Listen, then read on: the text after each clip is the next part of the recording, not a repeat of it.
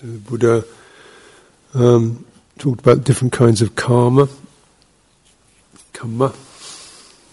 bright, dark, mingled, karma that leads to the end of karma. So bright, doing the good, get good results. Dark, doing the bad, getting bad results. Mingled, confused, some good, some bad. And then all of it creates a sense of I am. That's the end result of it. I am good, I am bad, I don't know what I am.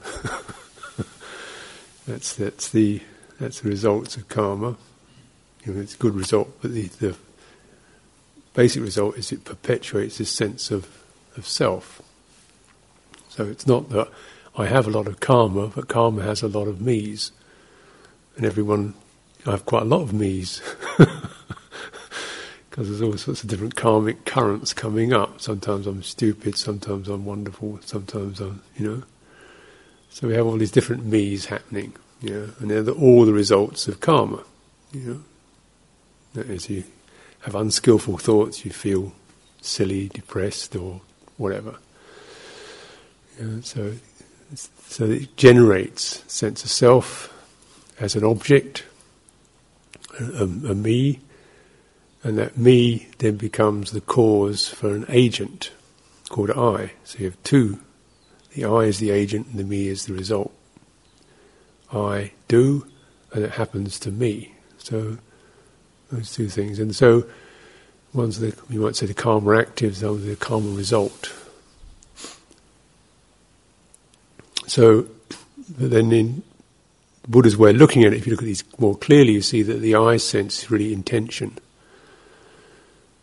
It's an intent, a bent of the mind, and I should, and the me is an experience of something landing, contact impression, happens to me.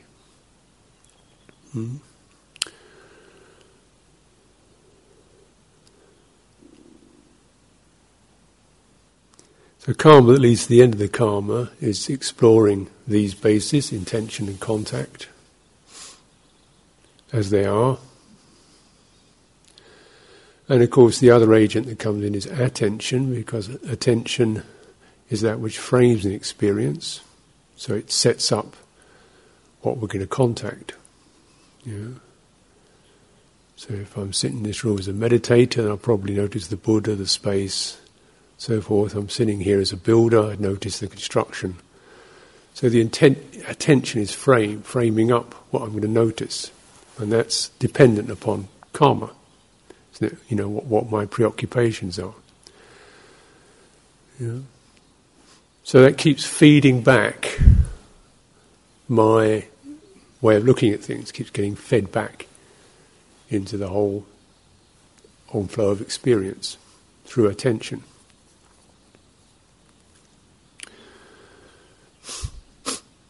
When a thief sees a saint, he notices his pockets, he doesn't notice his halo. Right? Because of his karma, because of his actions, because of his predispositions. So that's what he contacts. That's the contact impression.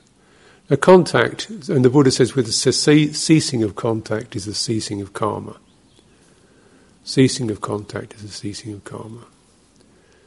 Now this may seem like don't touch anything, don't see anything, but contact is two different kinds. One is the basic sensory contact, something touches you, and the other is the heart contact, what it means to you.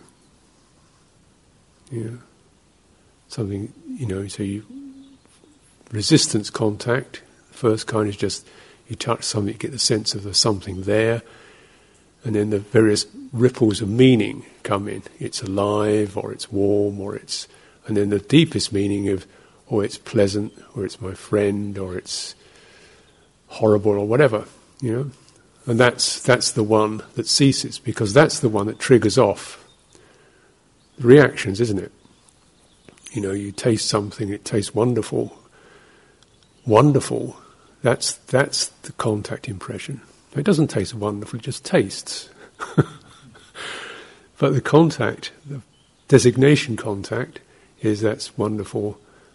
Well, what's going to happen then? I want more, doesn't it? Maybe not right now, but that's logged as, I want another one of those sometime. So that's how it happens, isn't it? That's from that designation impression is the arising of the next intention. So that's how the loop works. That's how this happened to me. Because it happened to me, it was pleasant. I want another one. So that's what's going on. Only with the ceasing of that designation is it possible that that stops. If it's just what it is, it's not bad, it's just, then there isn't an arising of intention to either, have more, have less, or restrain oneself, or get over it, or consider it. It's just, but end, So you can see also the wheel of cause and effect comes off its axis at that particular point. It's just,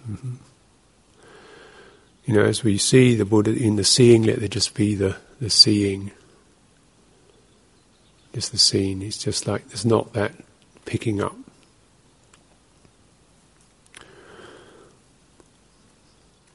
So with the ceasing of contact is the ceasing of intention. Intention is this bent, this volitional push that's spinning us along, moving us along for good and for bad.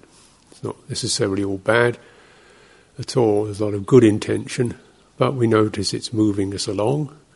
And the Buddha said, yes, this is something you cultivate. You move along and you move along and move along until you get into a point when you're really out of the jungle. You're out of the really bad stuff. And now you can just take a break, from moving on. And you can rest in without intention. So that's nibbana,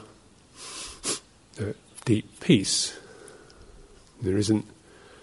Now that can only be experienced with the ending of this me, I am, run around. So any kind of impression we have of peace, that's nice, I want more of that, that's not it, is it? Because it's just it's another subtler contact impression. A lot better than most. Worth, it's called the passion for Dhamma. So, this is better than most.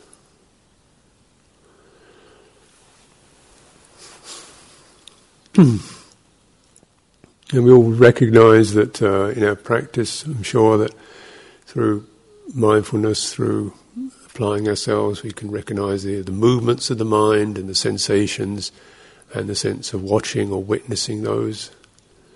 And it's often kind of like moving from getting caught up in something and then, hey, what am I doing? And then pulling out and then, oh yeah, what was all that about?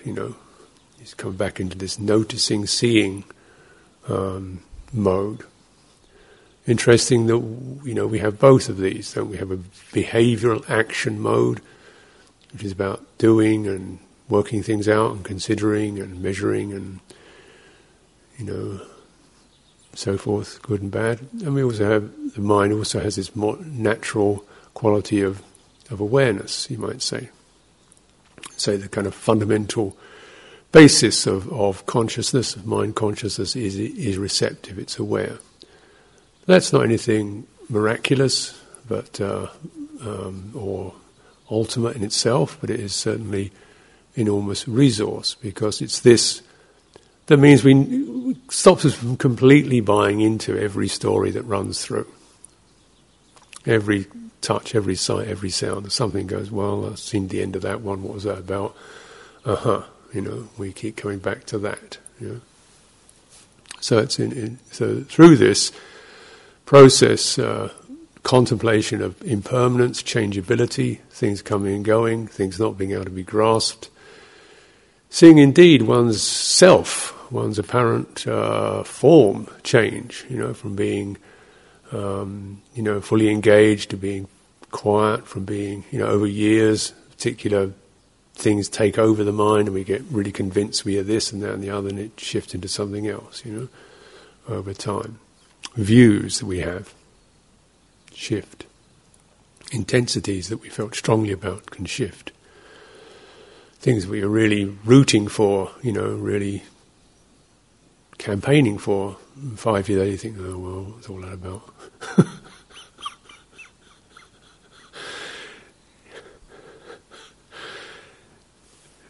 Passions for, food and things like that, change and shift.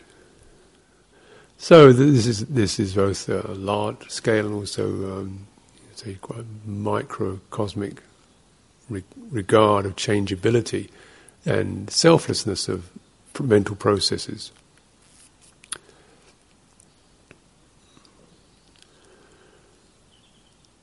Now this can lead to a sense of this. Bearing this in mind can bring out this sense of dispassion. No, that's very important too. So the sequence that the Buddha talks about for the development is viveka, non-involvement, just being able to step back, viraga, dispassion, ceasing, and then complete relinquishment or release. Means you're not even able to pick it up again. It's gone, it's divorced. Not just kind of put aside, but actually finished with that.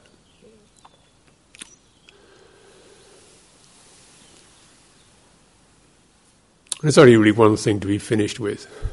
It's the me, the I am obsession or ignorance.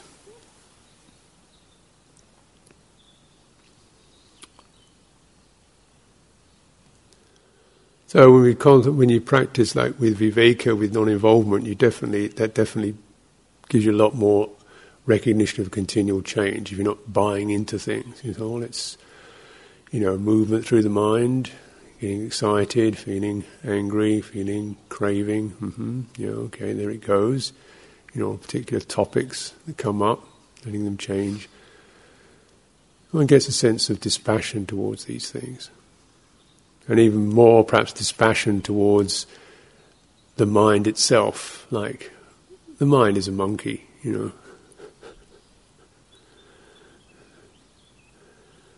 Its behaviour it gets so infatuated, so righteous, so, flips and changes its opinions all the time. So some sense of, you get a kind of real feeling for all mental behaviour is, not bad by any means, but you don't really want to make take a stand on it. Take a stand on the good, he gets conceited, righteous.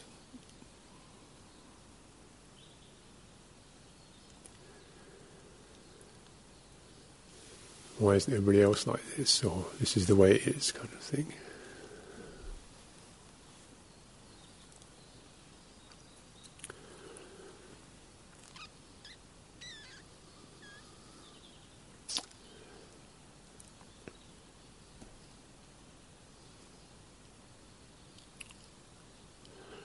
The ability that we have, to recognise Dhamma, to see this, from the behaviour, the experience, the movements, the passions, the resistances, the whatever it is, the struggling, into the witnessing. Oh, that's that, and that takes some doing, because these things are quite sticky.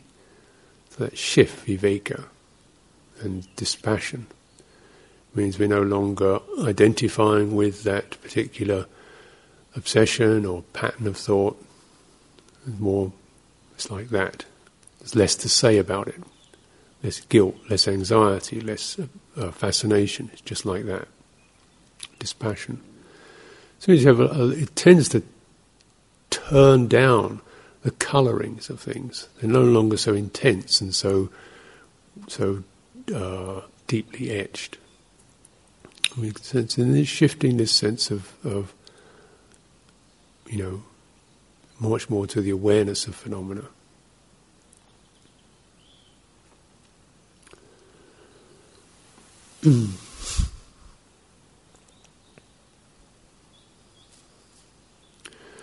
Notice in particular this why the Buddha teaches things that these influxes are asava, because every time you step back you get a broader view, you get less in the topic, and you see it much more in the phenomenological way. That is, you see not just strawberries, but you see that's sense desire. You kind of get an overview.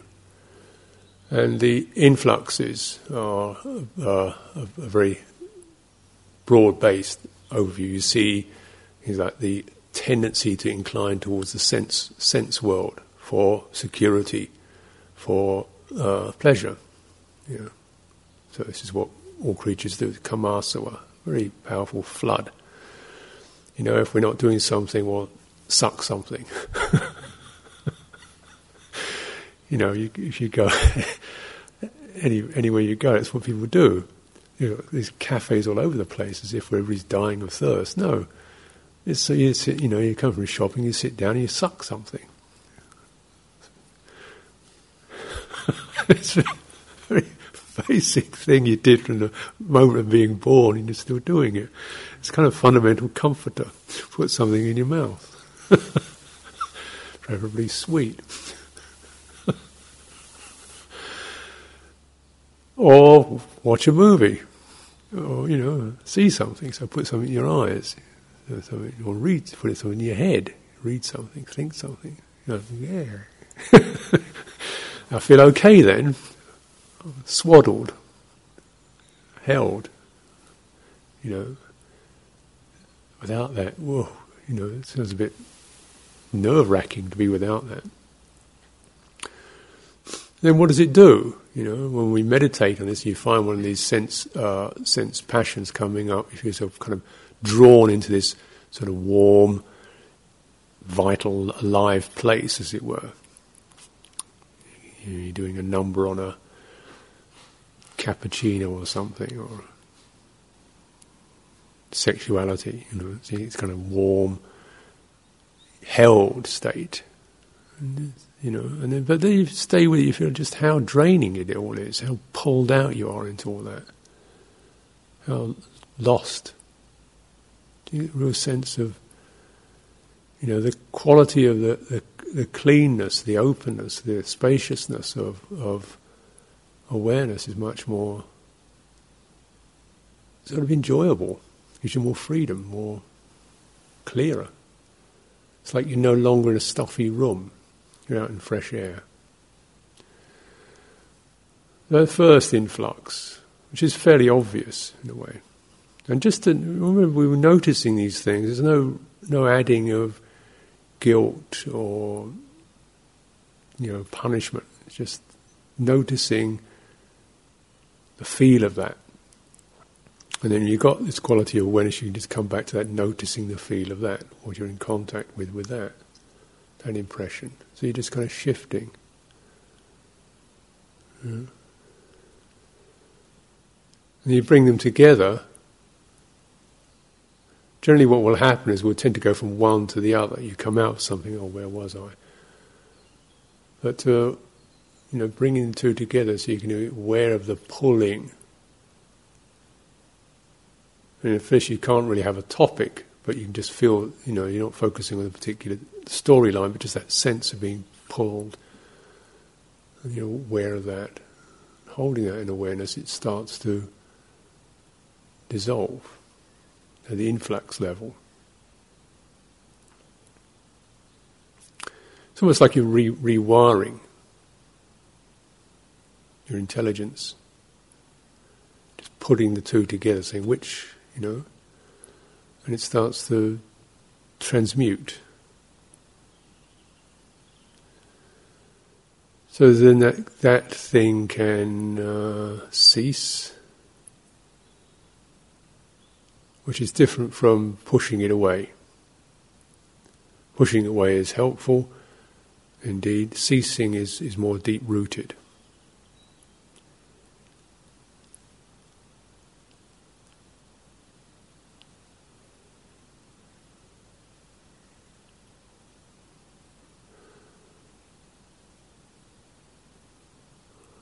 Another strong one, which is sometimes termed as an asava and sometimes not, but it's a very powerful experience, is ditthi view. Ditthi is the high spot, it's the mountaintop, it's the fortress. We can get on our ditthi peak and look around and everything's nice and clear. Views. That's why you feel really pretty stable and secure there. An Italian hill town, it's like you're up there. You look down, everybody else is down there. You're okay because you're up here. The ditthi fortress. So these are, of course, views are helpful. That's why to get some perspective on things, see what's around. But then the attachment means that hilltop becomes a place you never. There's got a certain defence around it, certain hardness around it. We don't really meet the experience, we just have opinions about it. Again, it's very dualistic. There's always rights and wrongs. So it's not a peaceful experience, it's not a consummate experience, it's not a release experience. It's a point. And just feel. When we get a strong view, cultural view, religious view, ethical view about Dhamma, view about Vinaya, okay, that's a way of looking at things. Interesting, fine. One way of looking at things. Notice the influx of it is when it becomes a fortress, a rigid place, where you're not having the view for clarity, but having the view in order to feel you've got some ground, more like position, stability. Then it's doing the wrong thing. Views are fine for looking at things from, but they're not good to make as a place for security and self-affirmation. And it's feeling the sense of a view.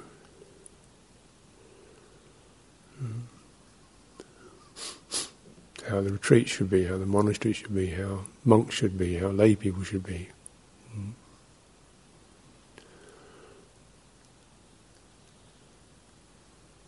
How one should be oneself. How samatha should be, how vipassana should be. So these are, all you can shake them around. But remember, every view is always going to miss out one particular spot, which is the one who's doing the viewing. So it's never holistic. It always leaves that sense of me intact. I am is intact. So you want to really keep remembering that. That's the one we really want to get some release from. Trying to sort everybody else out with a view and leave this one intact is like missing the point.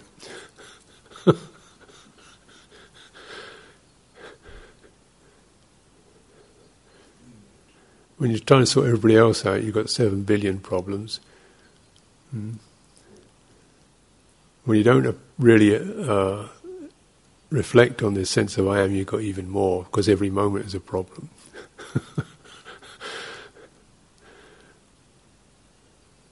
It's something we've got to, hold against or get or, form around.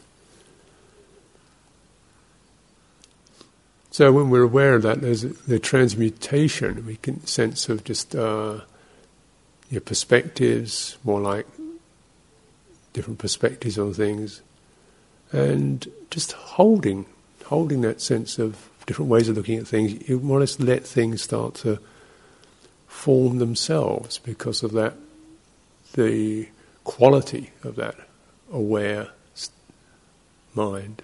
Things can form. This is where things actually do form. Not without views, but not exactly with them either. It's through having certain values that you bear in mind, and just, without holding to it rigidly, and things sort of shape themselves up.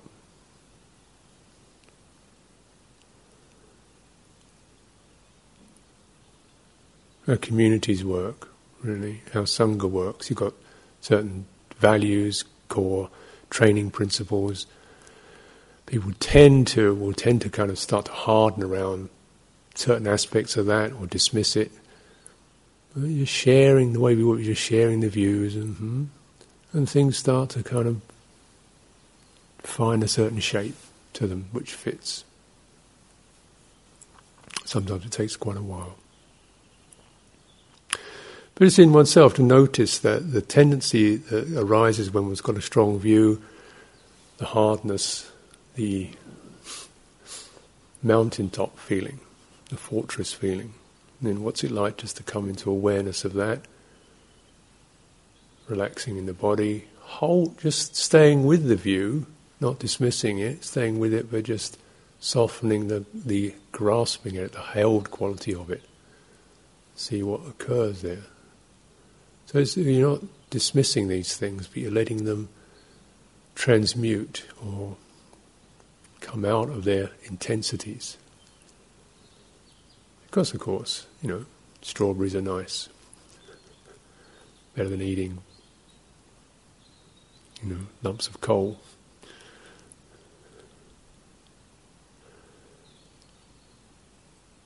Becoming, which is the becoming is much more the racetrack feeling, plans, motive, that sense of moving along. That's the becoming feeling. So karma is like a being in a pit when you're just swallowed up by things. Ditthi is like being on a fortress. Bhava, becoming, is like being on the track, always moving along. The track, moving, getting, going in the future, trying to be. So you feel the tension, the pressure of that. Wouldn't it be nice just to, arrived. So this is good enough.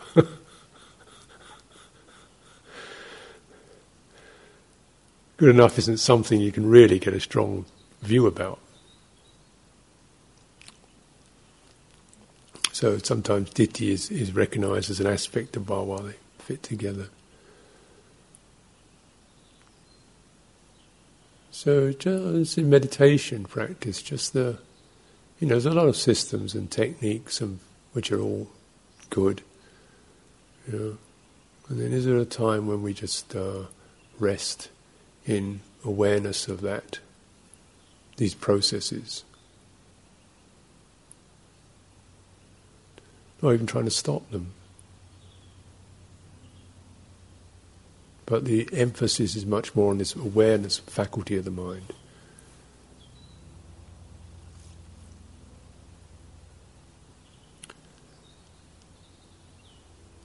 Because of course becoming again is relevant. Things do become better. We do change things for the better. We do aim. We do aspire. We do work for a happier future, more just, or clear, comfortable future. We do aim for becoming. But it's the getting driven and attached to it.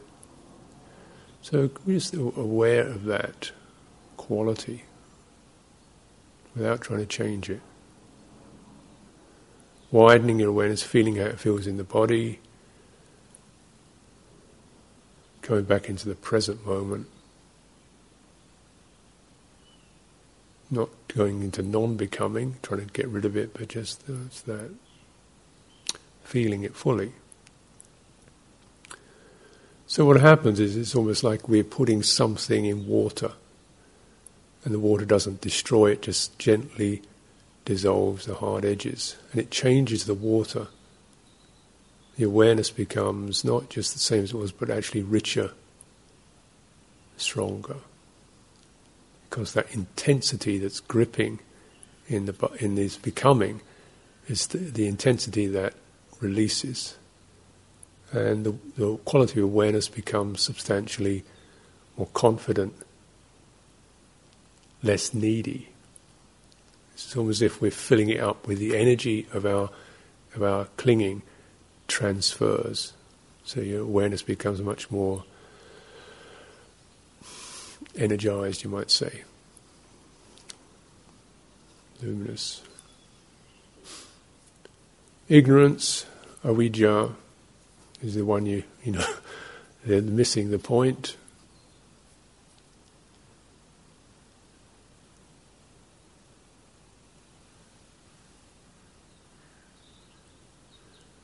So this goes to everything such as doubt, or missing the wood for the trees, getting lost in the details.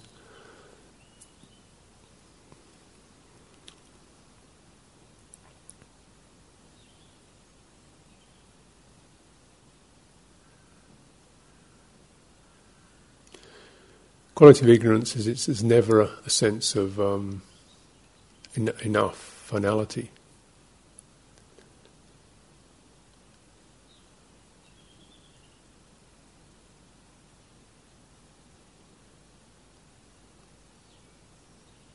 Restless. That's why these last fetters that disappear are restlessness and ignorance. So you'd think restlessness should be something we got over quite early, and its coarser aspect, it is. You know, it's one of the 5 hindrances, but in its subtler aspect of an unreleased, incomplete, so that the mind has this still kind of edgy quality to it.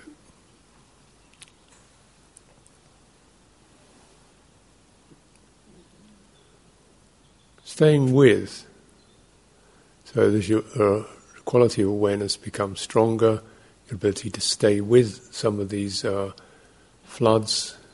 This is the way the Buddha practiced it.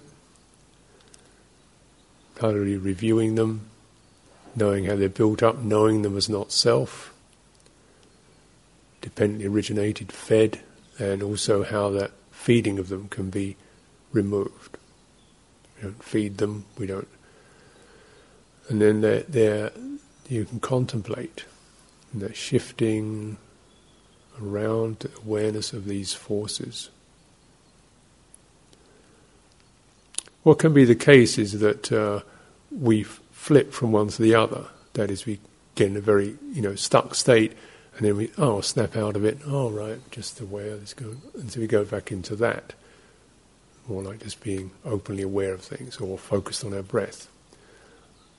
And that's very useful. But I feel that's also, as it gets clearer and stronger, the ability to not take awareness as a final quality in itself, but to bring it so it blends, it meets these strong currents, and it itself is transmuted. Because it's not as if those currents happen out of nowhere. They happen because basically in awareness itself there's still the potential, the anutsaya, the unknown potential to foster these. Otherwise it wouldn't keep happening. And if awareness was already pure, well, where does all this other stuff come from? It's not like the postman delivered it. It's coming because there's a latent tendency to incline that way. And it's almost as if we have to meet that tendency and kind of keep resting out of it.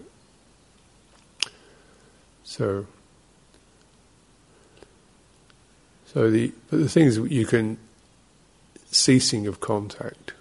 This means things no longer are placed in these categories. We're not experiencing something as desirable or about to be or taking a view upon it. It's just what it is.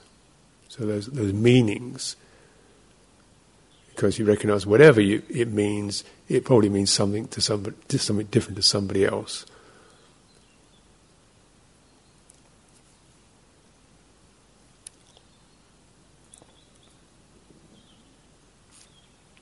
And 5 years later it probably means something different to you.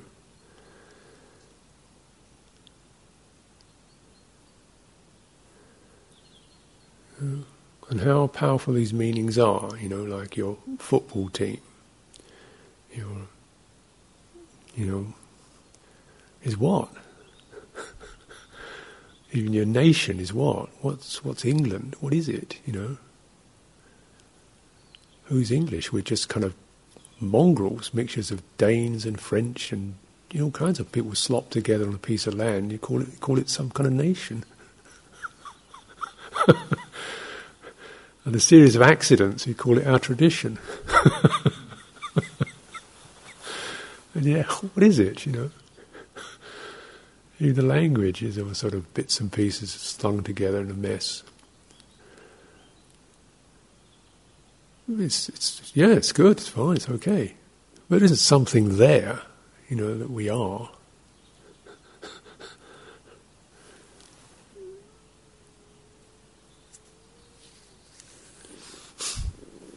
But, you can wave the flag, play the anthem, da-da-da-da-da, and everybody rises up and gets all psyched up again about it all.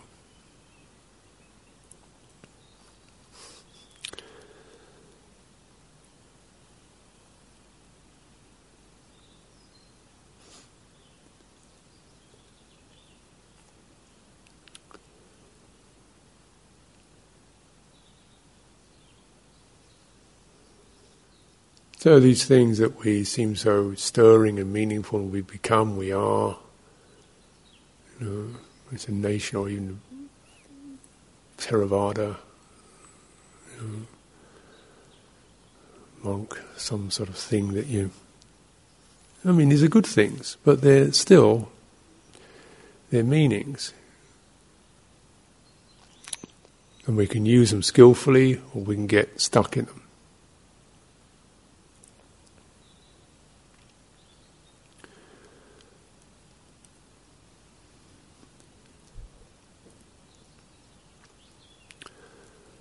But with the ceasing of that doesn't mean we're not in this particular form, but that ceasing of that contact energy, that where the becoming and the opinionatedness, the views, the kind of can take hold.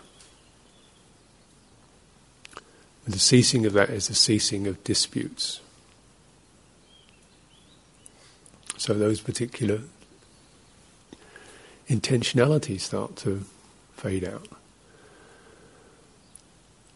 So we just kind of contemplate where our intentions and where our meanings, where our contact impressions, where they take us, where they go to. Let the mind, natural wisdom, just place it in that wisdom, see what happens. Because if it's true, it will stand up for itself. Generally, what I notice is that most of my truths are true because I'm holding them there. And if I let go of them, they're just,